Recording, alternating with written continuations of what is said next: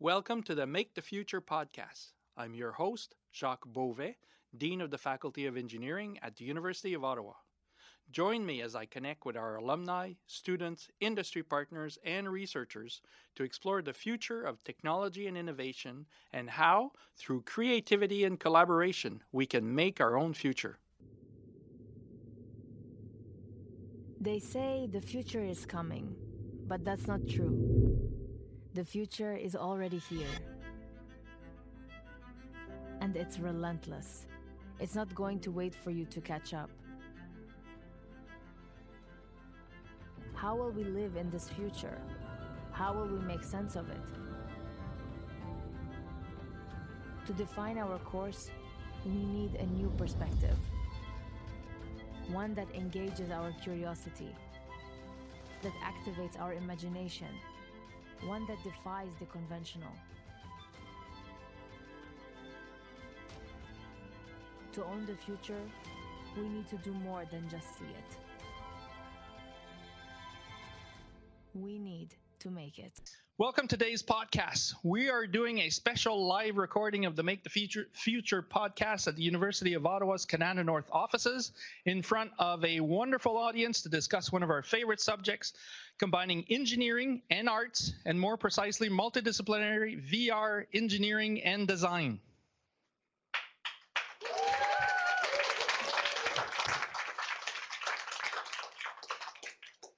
So once again in this series, we're joined by Hanan Anis, who's a professor in electrical and computer engineering at the University of Ottawa, and she holds the NSERC Chair in Entrepreneurial Engineering Design and leads our Center for Entrepreneurship and Engineering Design. Welcome, Hanan. We're also joined by Chantal Rodier, who is the one and only and unique artist in residence for STEAM projects in the Center for Entrepreneurship and Engineering Design, based out of the University of Ottawa's Faculty of Engineering. Bienvenue, Chantal. And finally, we have a two-time U Ottawa engineering alumni, Elisha Pruner, who was one of the original 8 students to join the team of students that helped bring U Ottawa's Center for Entrepreneurial Engineering Design to life almost 5 years ago. And she currently works as a software developer in machine learning and virtual reality at the Ottawa Hospital. Welcome, Elisha. So we will start right away with the questions. Hanan, why is engineering design important? And why is it important for students and industry? It will be instant. Yeah, so, the term engineering design really talks about anything from sort of the idea generation all the way to commercialization. And before starting the podcast, I had an interesting conversation with someone from industry right here, where I said, there's a lot of times there is great research that is coming out, but actually how do you take it all the way to industry where it can be used? So, and we do that by introducing our students from the first year to actually problems that are in society. Sometimes those are community projects, sometimes it's industry projects, but the idea is the same. Take a problem from the very beginning until you can prototype it, and then even look after prototyping, how to turn it into a commercializable product. So that's really the importance of engineering design. Okay, thank you, Hanan. We like to talk about how fast this has grown. And when Hanan started with the Makerspace, the Richard Labbé Makerspace today, there is this fabled 8 students in 2015 that were working in the Makerspace. And today we have the privilege to have one of those original 8 students. Now, as you may know, if you've come to visit recently or spoken to us, we actually now have 2,000 students a year and more going through the Makerspace every year. We have 1,000 students involved in the Maker Labs, where we do the courses and the teaching, and where Hanan and Chantal are helping out the students. So I'm really curious, Elisha, to know, what was the experience like? I almost said all those years ago, but it's barely 4 years ago when you were one of those original 8 students. I came back to University of Ottawa as a mature student. So when I came back, I wanted to do something special with my computer science degree. So I wanted to learn as much as I could about entrepreneurship. And when I saw this class posted, I definitely had to join. So we were the first 8, and what was really special about this class compared to the other classes that I took at the time was the fact that we got to work with an actual client, and we got to work with kids. So our project was to build these games for a group of grade 5 students. And working with children versus working with adults is so different. What they like and what they don't like, it's like we got to learn about their little world. So we went and we talked and we interviewed, and working with an actual client, the best part of it is that it really challenges you, because you have an idea as an engineer what you should make, but when you actually work with a client, they're like, no, that's not what we want. We actually want this. And so it makes you really learn and grow, I think. What was it, a physical game, or was it a computer game, or was it really like a table game? So it could be anything. Okay. So the first session, we went with the students and we just talked to them and asked questions. So for example, we learned when we talked to them that they really love Minecraft. So one group made a Minecraft game that let them put skins on the characters, so they can make their own Minecraft characters. What our group did was we made jewelry, so we did electronic jewelry. But basically, it was something that the kids could play and interact with. So today, Hanan, why do you feel that it's so important to infuse a dimension of multidisciplinarity in the engineering design process, and how has that impacted our students and their learning? Yeah, so I mean, client-based was great. And actually, this sort of Alicia's story bring a memory to me, and I think it's important to tell the audience about this memory, which is clients also change their minds. And this is, this is what happened with Alicia and the 8 students. In fact, the idea was we wanted interactive toys that are educational. That was the sort of the theme and the intent. And we had a design thinking methodology and went into the classroom, did interviews with the students. They told us stuff, and the student went and put concepts together, okay? And they came back, and these concepts really were around what they hated in school. And the teacher, you remember that stuff? Yeah. The teacher saw this, and she freaked out, and she said, oh, but that's not what is going on. So we go back to the students, and they said, no, this is not what we said. And it was a very interesting dynamics, because here's the student, listen to the interview, this is what they said. They changed their mind.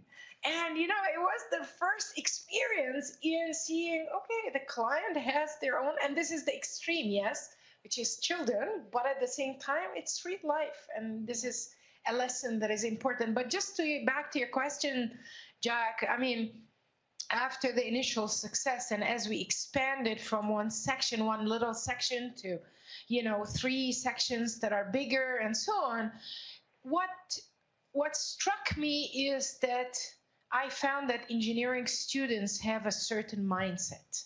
And that mindset, whether it is because we attract a certain mindset or because we, you know, push a certain mindset, I don't know.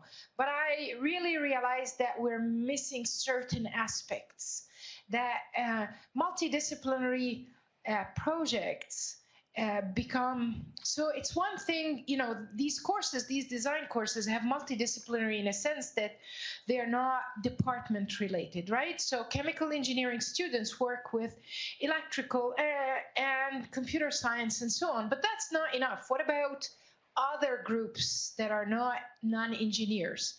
So we started really looking at projects that are not engineering, maybe arts projects, maybe medical projects, you know, and then the next step was, okay, this is well and good, but that actually still engineering students working together.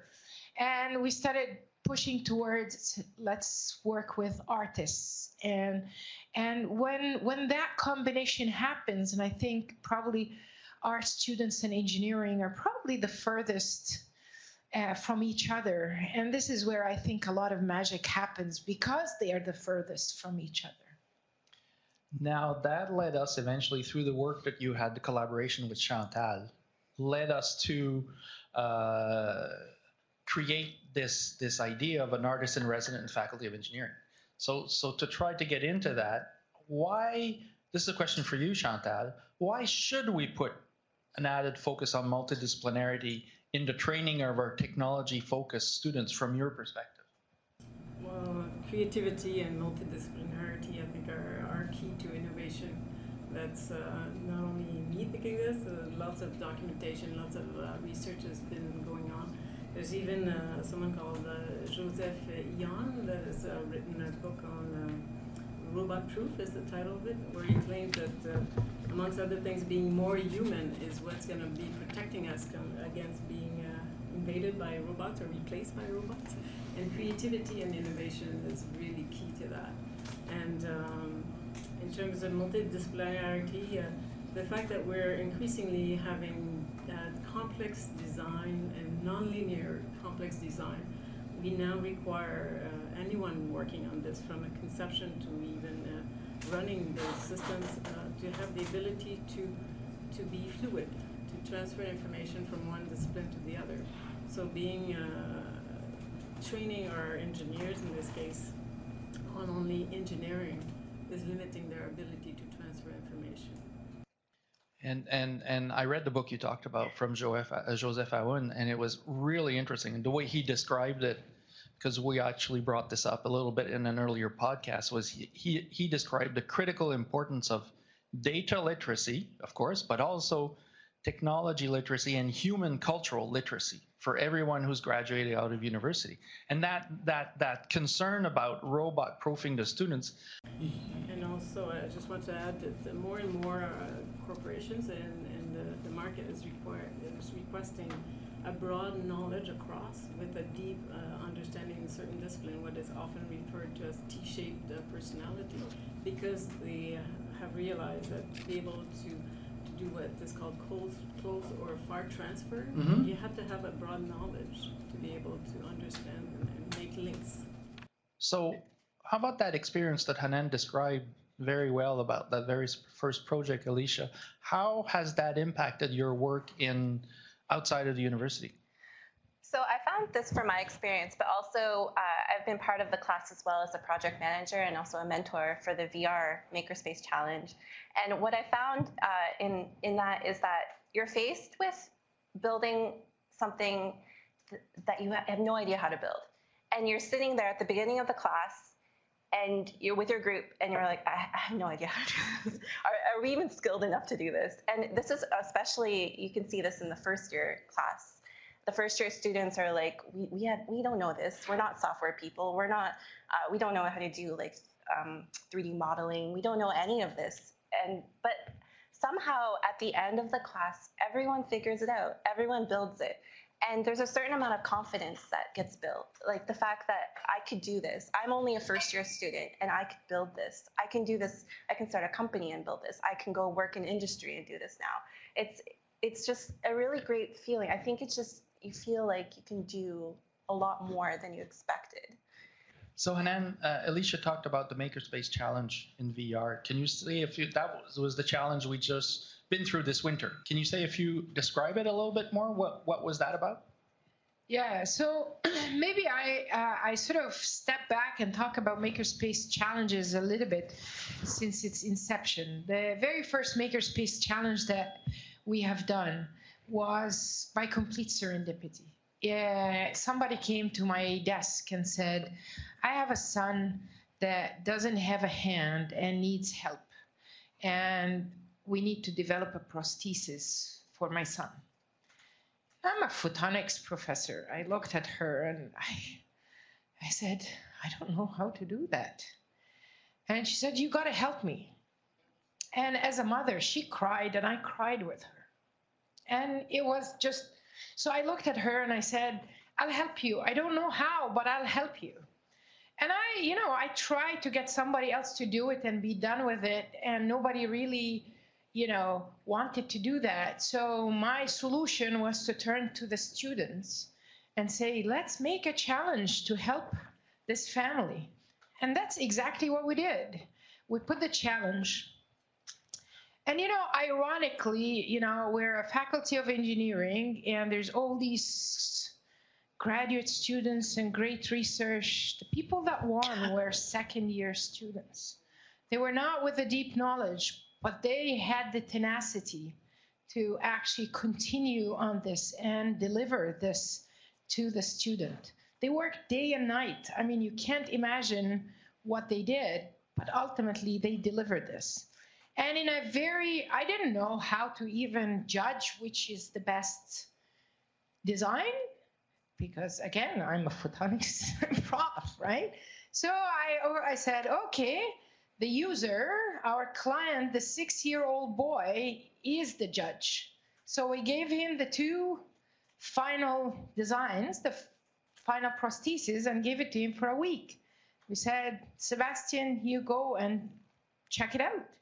And he came back, announced the winning design to everybody. So this is how it started. So that was the first year. It was a total fluke. The second year, we said, okay, what do we do?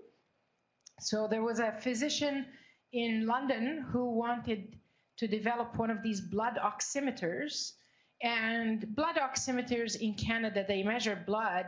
They measure blood for everybody, not in Canada only. But it cost around $600 to develop one of those. But he came and he said, I want it for less than $25. And apparently in third world countries, a lot of the time you don't measure blood because measure oxygen in the blood because it's very expensive to do that. So apparently that leads in 40% of the cases to death, when you don't measure it. Anyways, Alicia was participating in this. We called it Oximeters for Gaza. And, this was a Palestinian, Canadian-Palestinian physician who wanted this at a very reduced cost. So anyways, that was the second challenge. And I didn't want to actually make it a biomedical one. So the next time it was Canada 150, and the Museum of Science and Tech approached us to do wearables for a steampunk gala for the celebration of Canada 150. So, okay, we'll do wearables for steampunk gala for Canada 150. So that was then the year after, and this is where I started working with Chantel a lot. We decided to do an interactive art project for our new STEM building. And maybe you can elaborate a little bit, Jack, about your friendship with the Dean of Arts, because that actually was the start of this. Yeah, and we really wanted to do something together. We realized the Dean of Arts right now is actually a specialist of digital humanities. So there are natural linkages that we have with him. So we really pushed this project, and actually this very complex arts and engineering project, we held a meeting with the former president of the Social Sciences and Humanities Research Council, had a breakfast meeting. We sat down with Hanan. We spoke for an hour. We need to do something arts and engineering. We thought this would be very complex. We'll meet again in a few weeks. And half an hour later, Hanan had announced the project that was starting now, and register and go for it. And that's pretty much how it actually got going. And in one of our podcasts, we actually sat with one of the students from engineering and one of the students with arts, and the Dean of Arts was with me to interview them. And I have a question for Chantal, because it's from our perspective, it's engineering, naturally, because we're all from engineering. But the students from arts also learned quite a bit, I think, from working with our engineering students. I don't know if you can tell us a little bit about what you've seen in the art students that worked with the engineering students and technology. Sure. The first experience I had was the first year and that was just engineers. So I had the experience of just engineers. First of all, I thought that was pretty gutsy of Hanan to set a art challenge to a group of first year and second year engineers. But I was in for the ride, I guess. She was our client. Yeah, yes. I was a client, so I induced a little bit of art knowledge throughout the meetings, the 3-4 meetings we had together. And at the end, we had decent projects, but not on an artistic standpoint, but on a conceptual standpoint. And they were small tabletop projects, right? Exactly, 2 by 2 by 2 is Yep. the challenge. I'm politically incorrect. They were functional and ugly, Yeah. right? So I didn't dare say that. yeah, I can. And they were functional and ugly. So I looked at. So we chose a winner, but I said there's at least 2 or 3 projects that would have the great potential of becoming something interesting, but we have to introduce art into it. It's like artists. So we went to recruit. Recruited the best artists that we had available for the summer and did an internship. And definitely the students in art learned a lot, and some lives are transformed after this, for sure. And if you listen to the podcast, I think it's pretty obvious. And they spent the summer working together in the sense that it was intense. They had a deadline. The scaled up works of art had to be ready for the 20th of September, and they worked until the 20th at 5 minutes before the minister walked into the room. They went well above and beyond the call of duty to do that. But I was surprised because one of the things I learned, in our mind, art students and engineering students, it would take a while before it would actually mesh and they'd be able to have a common language and work together. But I actually realized when we interviewed the students that even the art students amongst themselves had to learn to work together to be able, before they could even make it work with the engineering students. That's correct, because in essence, the art training is a solo training, whereas engineering is a bit more exposed to teamwork. Students in art are essentially working at their own pace, their own subjects. So they had to agree between the 2 students in art and between the other 2 students in engineering. So it was a real big learning experience for everyone involved there. So maybe to close on the discussions before opening up to the Q&A for the audience, how about what you see today, Alicia? Because you were very much involved in the very last Makerspace Challenge we had, which was a VR. And maybe just give us the title of the last Makerspace, because I don't want to make a mistake with the name. What was it, Hanan? Well, so basically it was I don't know if it had a title, but it was a VR experiences for people going through cancer treatment, chemotherapy and radiotherapy. And the idea is that what we heard from the cancer patients is they have to sit for an extended period of time, and they're nauseous, they're feeling sick, and they want experiences to essentially elevate their symptoms. And, I have to say, even though I'm very cognizant that my thoughts are very different from the clients, when we went there, we kind of were surprised because, we were thinking of maybe, this experience for them or that experience. And they sat and said, I was sick, I was nauseous, I want something tranquil. And maybe a walk through the forest. And this was very different than the excitement of engineering students, of what they wanted to provide to people. But they made all sense, after, So what about, how did you see the students in that experience compared to when you were involved in the Makerspace before? So I want to do a shout out to Jason and Patrick in the back. They're the winners of the Makerspace Challenge. And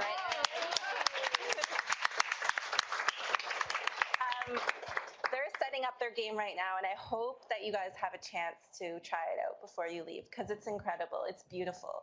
And their game, how it works is you're sitting on a boat and you're just traveling through, and you get to see the scenery. And that's what I found with a lot of the games that the kids created. Like one of the games, you're in a spaceship and you travel through space. And it's just like calming experience. So what was fun was the patients from the hospital, they were able to come and try the VR games and work with the students and create a new experience in VR. Thank you very much to all 3 of you for now. I think I will hand over the mic to the audience if you have some questions, and you have to have some questions. No pressure. So congratulations, that's awesome. I guess my question would be, are you able to measure the impact of a patient having gone through this experience and correlate it to an improvement in their health and well-being? So there are a few studies right now. They're using VR for pain treatment. So the idea with this challenge was to create an experience where you can sort of kind of get away from where you are right now and kind of forget about it. So at the hospital, they are doing a study right now to see if the impacts of VR, but it's sort of early days now. We're still figuring it out. I just think it'd be really awesome if there was hard data coming out to say, yeah, that going through that experience as a cancer patient in this situation actually helps alleviate, for example, anxiety, depression, or what have you. So kudos to everybody, because that's awesome. Thank you very much for the podcast. It's fantastic. So I graduated in 2015, and so that means I had the benefit of spending 1 year at the old makerspace at CBY, and so I had some time to tinker around with a 3D printer, see the 3D scanning, participate in our Arduino workshop. I've graduated since, and so since I've come back, I noticed you guys have moved to the STEAM building, and you guys now have laser cutters. You guys are maybe doing some workshops for sewing or something like that. And now we're here at this VR talk. So I'm wondering, what do you think the next technology that you're going to incorporate into your facilities? So VR was our latest addition. So, you know, I am hoping that we can build on the VR. VR right now there is no augmented reality. It's just VR. I think, you know, I feel that with the Makerspace Challenge, we created a community of practice. We have around, I don't know how many participated, maybe 50 students in total that participated, and I'm looking to grow that for the coming year. So that's where I see, you know, a lot of growth. That doesn't mean that we're not doing other things. I'm just sort of saying that this is one of the areas that I am looking that we grow over the next couple of years. And VR is a really interesting area as well, because you don't need only software people. You need artists, you need 3D modelers, you need animators, you need people from so many different fields. So it really is kind of the vision of the STEM and the makerspace, to bring people from all different areas, to getting them to work together and build something creative and new. And one of the things is that you mentioned, Hanan, it's augmented reality. And I think the combination of the know-how in photonics in the faculty, the makerspace, the tooling, the ability to make stuff, and now that we've just set up the VR lab in the Simon Neme Design Commons, I think there will be some work. Well, I'm going to say for many years, but then Hanan will probably grow from the 50 to 2,000 students in a couple of years involved in that, but it'll grow very quickly. But that's going to be an exciting area, and I'm hoping it's going to connect with our research activities. We have more and more graduate students getting involved in these type of projects, so that may give us a lot more depth also in terms of the research that we can bring to bear into the projects we're doing with this. So that should be very exciting. You've been back to the STEM complex? Have you visited? Yeah.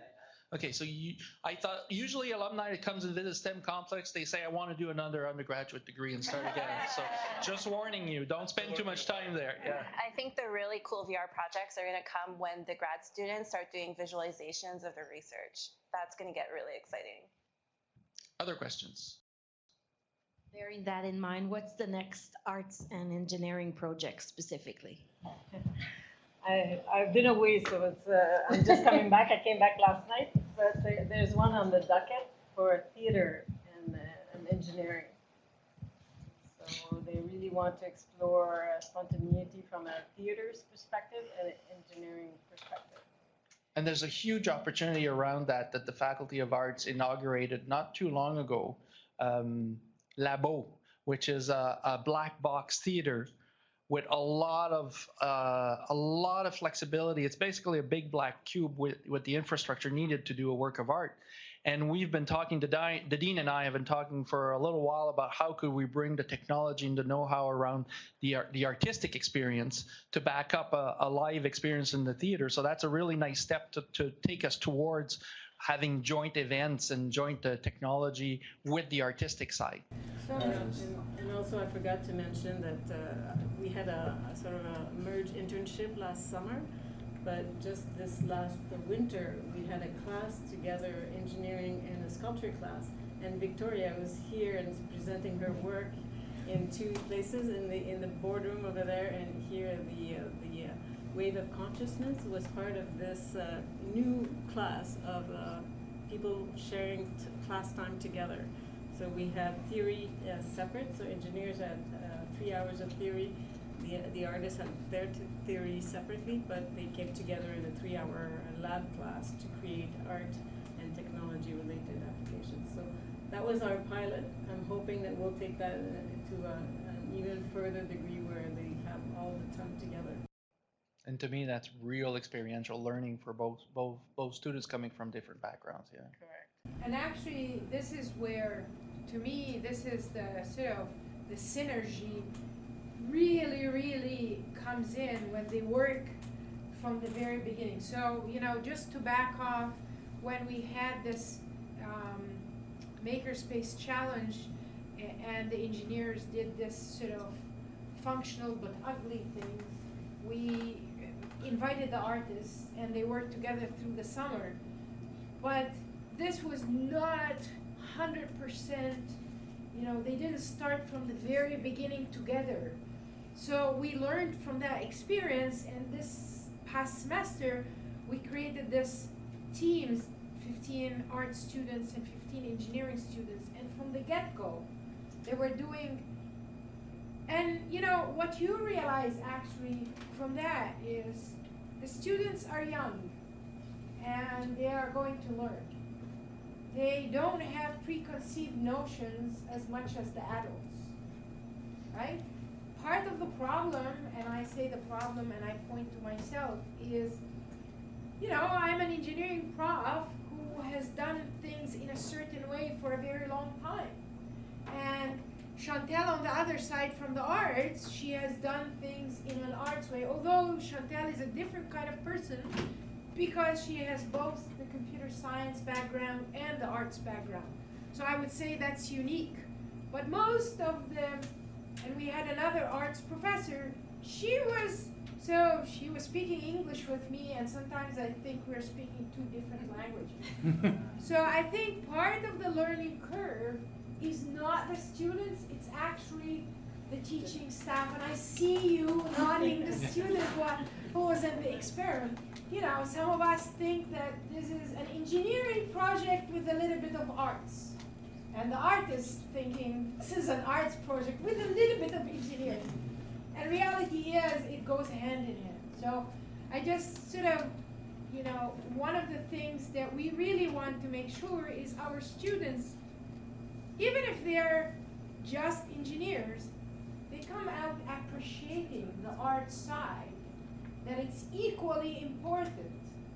And they don't need to be artists, but at least not think that it's an afterthought. So we'll take one last question.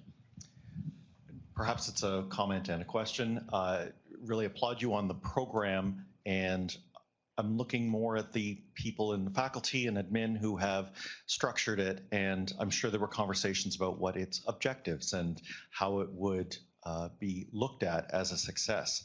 And we live in times where all this technology gives us the ability to innovate and make innovative products, but I'm hearing fairly clearly from what you've said that perhaps the main product that you are actually hoping is made out of this are innovative thinkers. Just interested in any comments you have on, just to Hannah's point about maybe 5-10 years from now, those people may not be using these same technologies or in the same space at all, but they came through the program and the product that came out is still at work. Yeah, and you're absolutely correct, and Alicia is a living example of that.